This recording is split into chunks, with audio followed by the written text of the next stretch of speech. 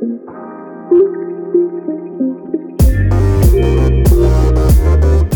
everybody, my name is Austin Killian, and I'm a co-host with Andrew Harper, and we're both pastors at First Baptist Church in Cleveland, and this is the Exiles Podcast where we talk about life, doctrine, hot topics, and all things Baptist from a gospel-centered point of view. Today, we don't have Andrew with us, but we have a special guest with us, a guy who's been a part of my ministry here at First Baptist, I guess, really since pretty close to the beginning of my time here. His name is Edwin Kraft. And Edwin works at Delta State University. That's right. That's all the background information I'm going to give about you. I'll let you Edwin, tell us about yourself. Give us a little bit of background information about you. So thank you, Austin, and it's good to be here. So I was born in Columbia, Mississippi, so I'm a Mississippi native.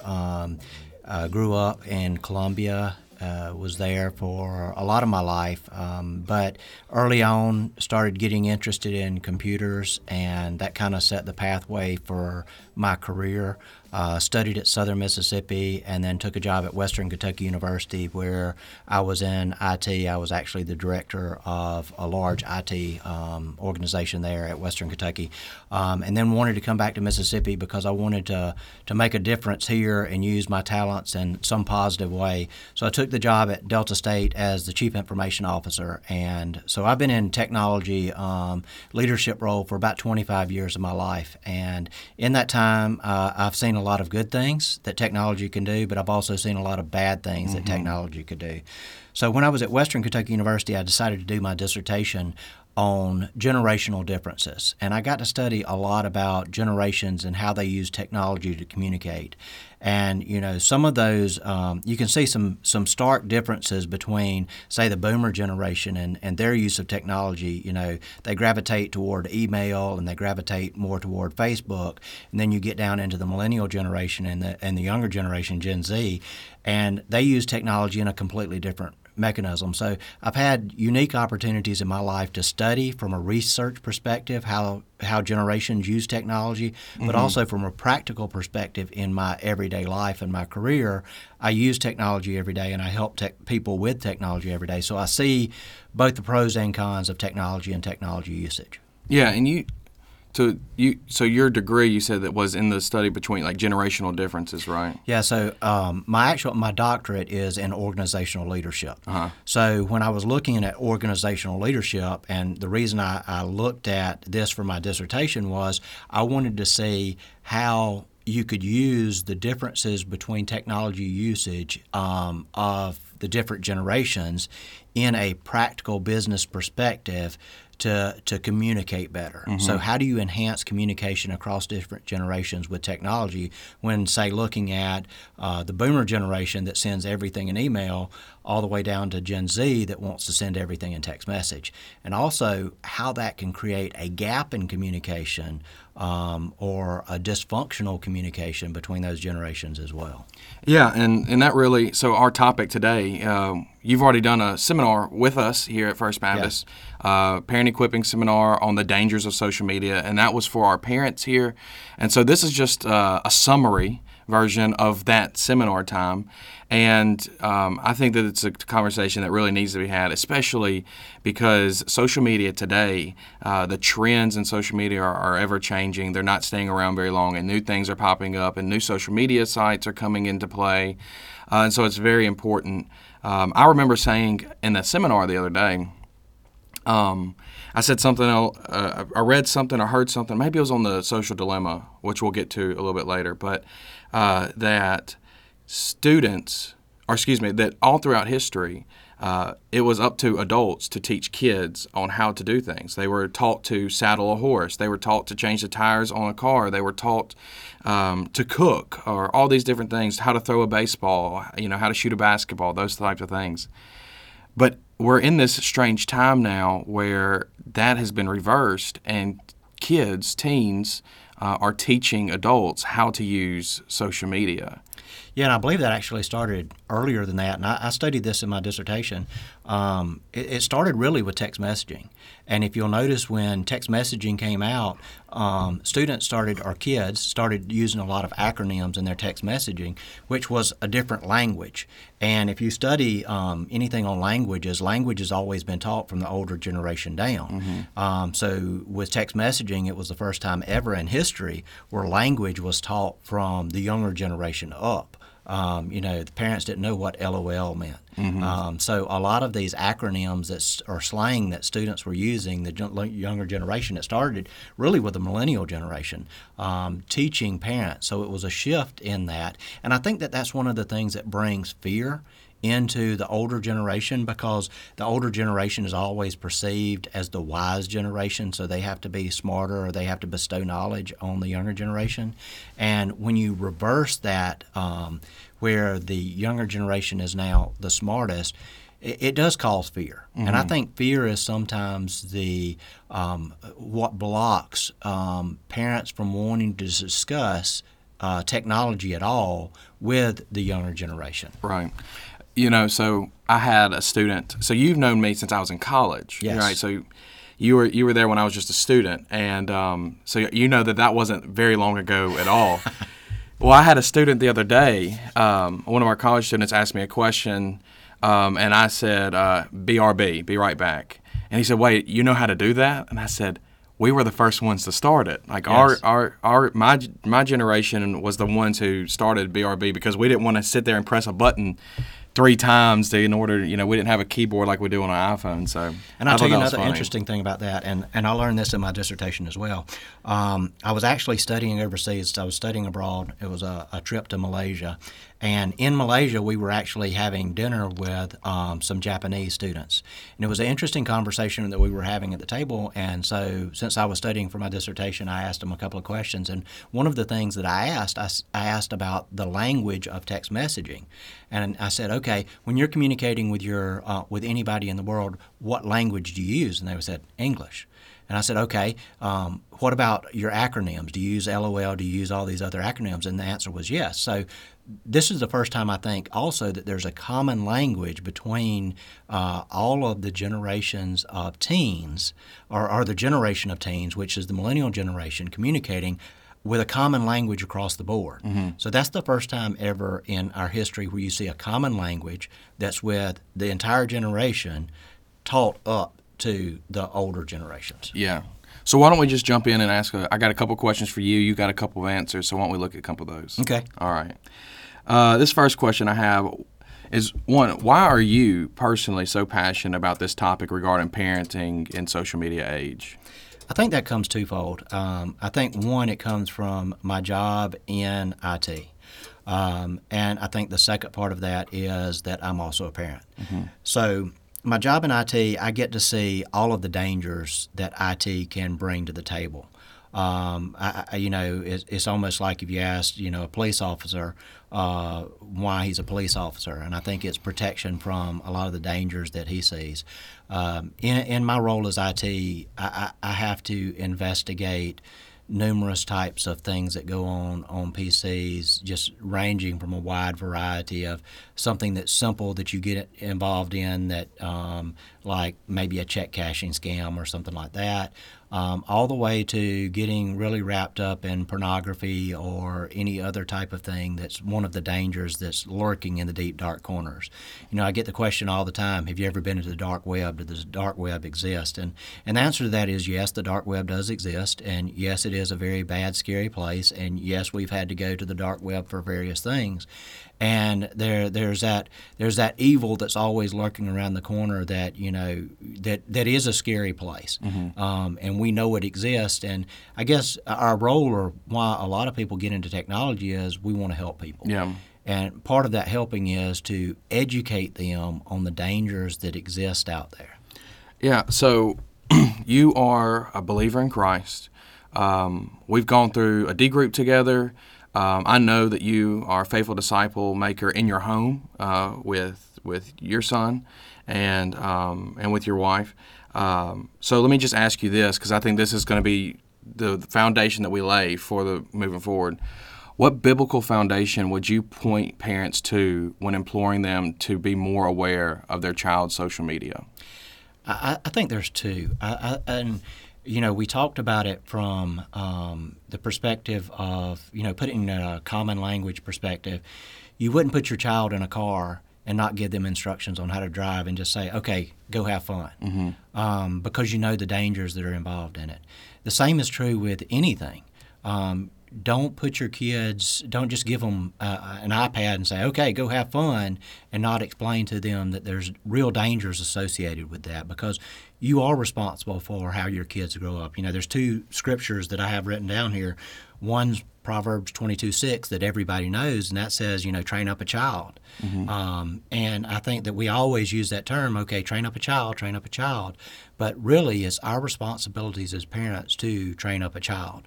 And then the second one. Well, finish that. Train up a child and what? Because it does give a promise there at the end too. Yeah, it says, train up a child in the way that he should go. Even when he is old, he will not depart from it. Yeah, and and I think that there's hope in that. If I train up this child to do the right thing when it comes to social media, there's hope in that God will use that to let them keep those instructions with them long term. Exactly, and I think I'm a prime example of that. So, the other one, and this is the scary one, and that's Proverbs 19:18, and it says, disciple your son, for there is hope. Do not set your heart on putting him to death. And I think that's the scary part behind it.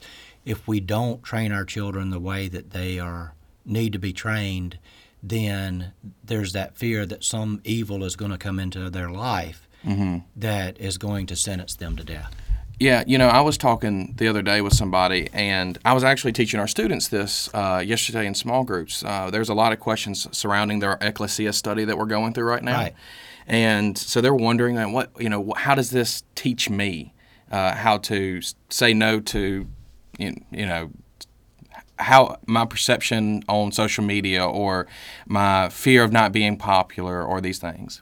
So I drew this tree and I said, look, there's these roots. And if you're going to plant a tree, the one thing you need to know is we need to water the roots. We need to take care of the roots. And so at the root, there are foundations. This is the foundation of the tree. So imagine that the tree roots represent your identity in Christ. They represent your purpose in life. They represent what you believe about the gospel of Jesus, right?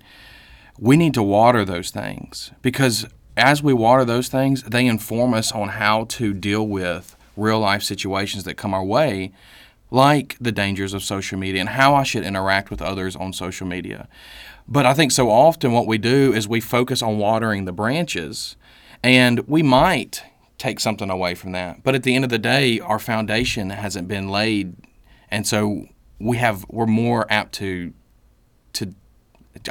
fall to death in those areas, Don't you think it's interesting that we're talking about something that's relatively new? When I was growing up, the first computer I got, we tested the speed on it. It was the typewriter, right? Yeah, a little bit before, a little bit after the typewriter. At least you didn't say a slide rule. But we tested the speed on it by how quickly it spell checked a document. Mm-hmm. I mean, think about that. You don't even think about speed when you're talking about spell checking now. But the common underlying themes that we've talked about that really we have to teach our kids are fear and peer pressure. Mm-hmm. Those are the two things that draw them away or draw them into doing something that they wouldn't typically do. Mm-hmm. Has nothing to do with technology. It has to do with those watering the roots like you were talking about, building the foundation so that they understand how to live a Christian life in an ungodly world. Right. If we are not showing them who God has defined them to be in Christ, then we are allowing the world to define who they are. And when we allow that to happen, their identity is then rooted in the world and what the world has to say that their value is, versus over here, what the Lord, how He's defined them, He defines what their value is. And it's so much more joyful and satisfying. And so I think it's just really important as parents to push our children and our teens to that. And that will help them, if they can understand their identity, it will help them face the fears and the anxiety and the difficulties of navigating through social media later on in life. Yeah, and I think you said an important word there. You said value, and when you said that word, the world, when the world puts a value on a person, think about how ugly and dirty and stained that value is. But then when God puts a value on you as a set apart child of His, think about how perfect and really clean and white and things that He's taken that sin and just completely washed it away and washed those ugly stains of the world away and set you apart. And that's what we've got to teach our kids, is that God set them apart. Yeah. God made them perfect. God sees you in a perfect sense. And that's what I think that they turn to the world for, is they turn to the world because they want to be popular and everything. Yeah. And we have to convince them that, hey, God already sees you as perfect. Yeah, and that made me think of the Apostle Peter in his letter to the exiles. He said, "You are a royal priesthood, a holy nation. You once were not God's people, but now you are God's people." And then at the very end of the passage, he says, "So don't be like the Gentiles." Exactly. You're different, and it should look different. We are the salt of the earth, right? Like we look different, And that's a good point. Why don't we go to the next question? How about that? What are some of the dangers teens may face while using social media? Oh man, and it's not just teens. It's everybody for can sure. be entrapped in those dangers. I've seen from teens all the way to adults. But when you're talking about teens, I think the biggest one that scares me is cyberbullying. So I know when you were growing up, you were probably not bullied, but I was a nerd, so I may have had the other side of that. But bullies, when I was growing up, you went home and you had a safe spot. But now with cyberbullying, there is no safe place from the internet. It follows you everywhere you go, and it's on you 24/7, and you can never. And think about that from a teen's perspective, is that they've only lived on this earth a short period of time, but it's easy for them to think that their life is over based on a bad comment or an ugly picture that's posted. Teens can be very mean to other teens sometimes, and as parents, we have to watch that. That we do give kids a safe place to come home to, but also we've got to give them, in that safe place, we've got to give them a person to talk to. Because they may experience things on the internet that they don't feel like that they can share with their parents, and that's really a bad place to be, because they need to be able to communicate with their parents. Opening that establishing that clear lines of communication with your kids is key in this day and time, especially when the internet follows you everywhere. But I mean, there is sexting, and some of the people listening may not know what that is, but it's sending a inappropriate picture of yourself to another person. And sexting is rampant in our kids today, and they think that for some reason that boy or girl that they're sharing that picture with is not going to share it with someone else, and it's not going to get distributed. And I showed a video in our seminar about a girl that got entrapped to sexting, and she ended up committing suicide. And it's just because those pictures just kept resurfacing, and even though she changed schools, they kept following her. So in my time in student ministry, I've talked to more student pastors, and even we've had to deal with it some here. That is the biggest topic that parents have become more aware of, but also they've become more aware of it because they've discovered it. And that's not a here context. That is all across the state of Mississippi. When I've talked to youth pastors, this is something that is really at the forefront of a lot of teens' minds. And there used to be, when we would talk about first, second, third base, there were different things, right? That standard has completely changed. Yeah. It's not. You don't even have to be in a relationship anymore. These things take place casually amongst teens today, and that's the scary part too. Because now we've entered into a whole other topic of the question, like, what is true love and for someone else, and how do we navigate through that, because it's so casual now. Yes. So yeah, that's a big danger. And when you're talking about technology, a lot of the current technology. You send a picture on this application and it's supposed to delete itself in 30 seconds or when somebody reads it or whatever. But here's the ugly truth about technology. It never goes away. There's always something. It is never deleted. It's never truly gone. Even if you delete it off your computer, it's still there. Yeah. The internet has this ugly way of remanifesting things that you thought you deleted years and years and years ago. Yeah. Well, let's move on to this next question. So we asked the question, what are some of the dangers? Why is it important for parents and other adults with children in their lives to be aware of the dangers of social media? Yeah, and I go back to that car analogy just because it's so good, is that, there's so many, people die in car accidents and things like that we can see the true danger of it. But a lot of times with the internet, we don't see the danger because it's kind of like the story about the frog that you put in the boiling water. If you put him in boiling water that's already hot, he'll jump out. But if you just slowly turn up the heat over time, then what ends up happening? The frog ends up cooking itself. And I think that's the thing with social media, is it just kind of teases us. There's so much danger that's out there that where's the line actually? Where do we draw the line? Yeah. The one big thing, and I said that social media dangers aren't just for teens, they're for adults too, but pornography is rampant on the internet. So how are you blocking pornography from, not only your kids, but yourself and your access to it, because the world is trying to sell these things that we know as a Christian that are a danger to us and our family. And you talked about first base, second base, and what is true love. The biblical definition of a marriage. That's what eats at the foundation of some marriages that are out there as well. So this isn't just a problem that is in one section of our lives. This is something that branches out into all aspects of our lives. Not just social media and how we interact and socialize with other people, but like our future spouse. How do we interact with them now? Our friendships. How do we relate to other people? What does it look like for me now to confess sins to people? Like all these things are informed by how we see and how we interact and what we know about social media in some ways. And I think that leads to this. What are the possible effects that social media can have on teens who have no guidance online?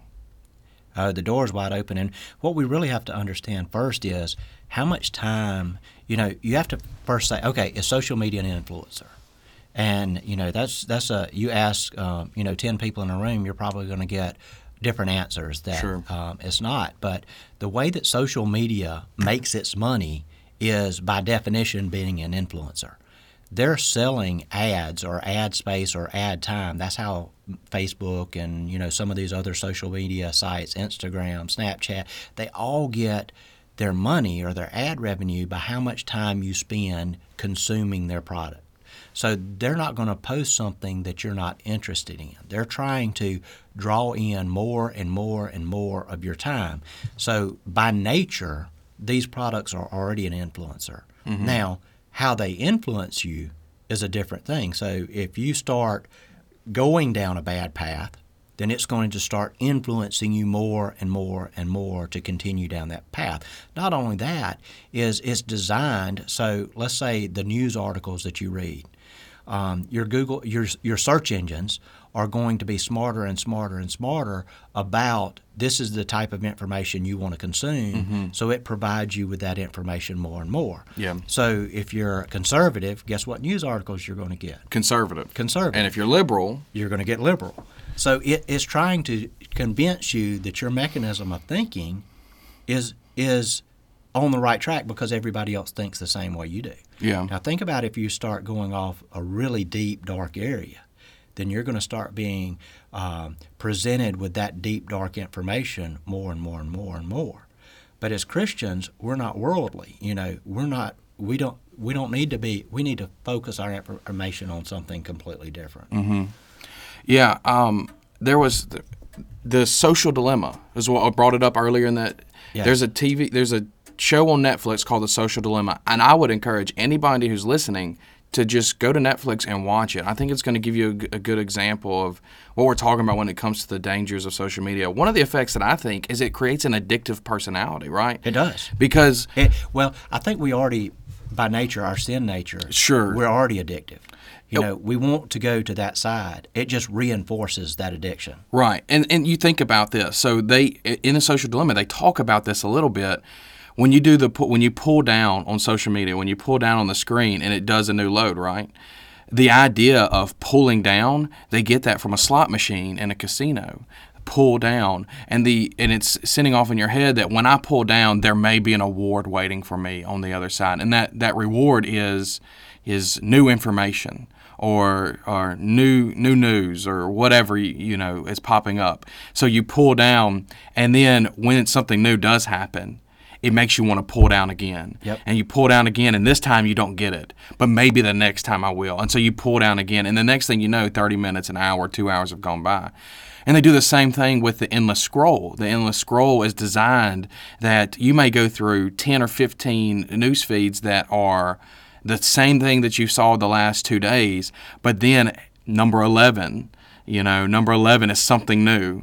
And that keeps you scrolling through 10 more things that you've seen just to find number 11 all over again. And what it does is it gives you excitement, and it's crazy to think that that's how they work. But even these are the designers in the Social Dilemma. These are the people who design that social network. Yes. And I thought something else that was interesting. I don't know how many believers work in Silicon Valley, but whether they're believers or not, they had all agreed. Many of them have agreed that their kids will have screen limits and social media limits. Yeah, screen limits and social media limits are a good tool that parents can use just to limit their time. You know, when we were growing up, we had outside time, right? That had no technology, and I'm sure you did, even though you're a lot younger than me. But yeah, we did. No, we did. And we had a time where we had to put our phone away. You know. I still think it's good for kids to take off their shoes, be barefooted, running around in the yard, not exposed to technology. Kids need to be kids. There's a lot of ugly world that's out there that we should protect them from. Yeah, absolutely. All right, one more question. What are some practical ways parents can guide their preteens or teens through social media adventures? Okay. One of the things that we did as part of our training that we did the other day is we created this Google Classroom. And there's a lot of really, really useful information in there. There's one website in there that goes through and shows you exactly how to set screen limits on whatever device you have, or to basically put a firewall on that device that blocks certain kind of content. I do that on my phone today, yeah. Yes, all of those are really, really good, useful tools. And parents should, I tell you what, I think you're going to put the link to that Google Classroom. So the link to that Google Classroom that Edwin's talking about, we'll put in the comments below. And but go through that Google Classroom, and there's really, a lot more useful tools than what we have time to go through, in this podcast. But and also reach out to people like me. That may be technology inclined. I think the one probably best useful comment that I can put here is sometimes parents are fearful of technology. They don't have communication because, one, they're difficult conversations, and they will be perceived at not knowing what they're talking about. And I think the devil uses fear to keep us from doing things many times in our life.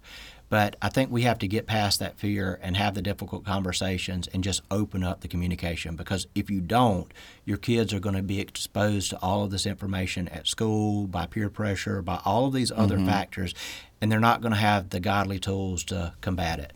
I would say, to kind of tag with that, is learn what they enjoy about social media and why they enjoy that thing. Oh, yes. So we need the why behind the what, but learn what they enjoy. So that means having intentional conversations. It means learning, like you said, about these social media apps, which is when I'm looking at this Access document right here, which is on that Google site. You could look at it, and it talks about guiding through conversations with your kids about social media. So that's just another tool yet that's on that Google site.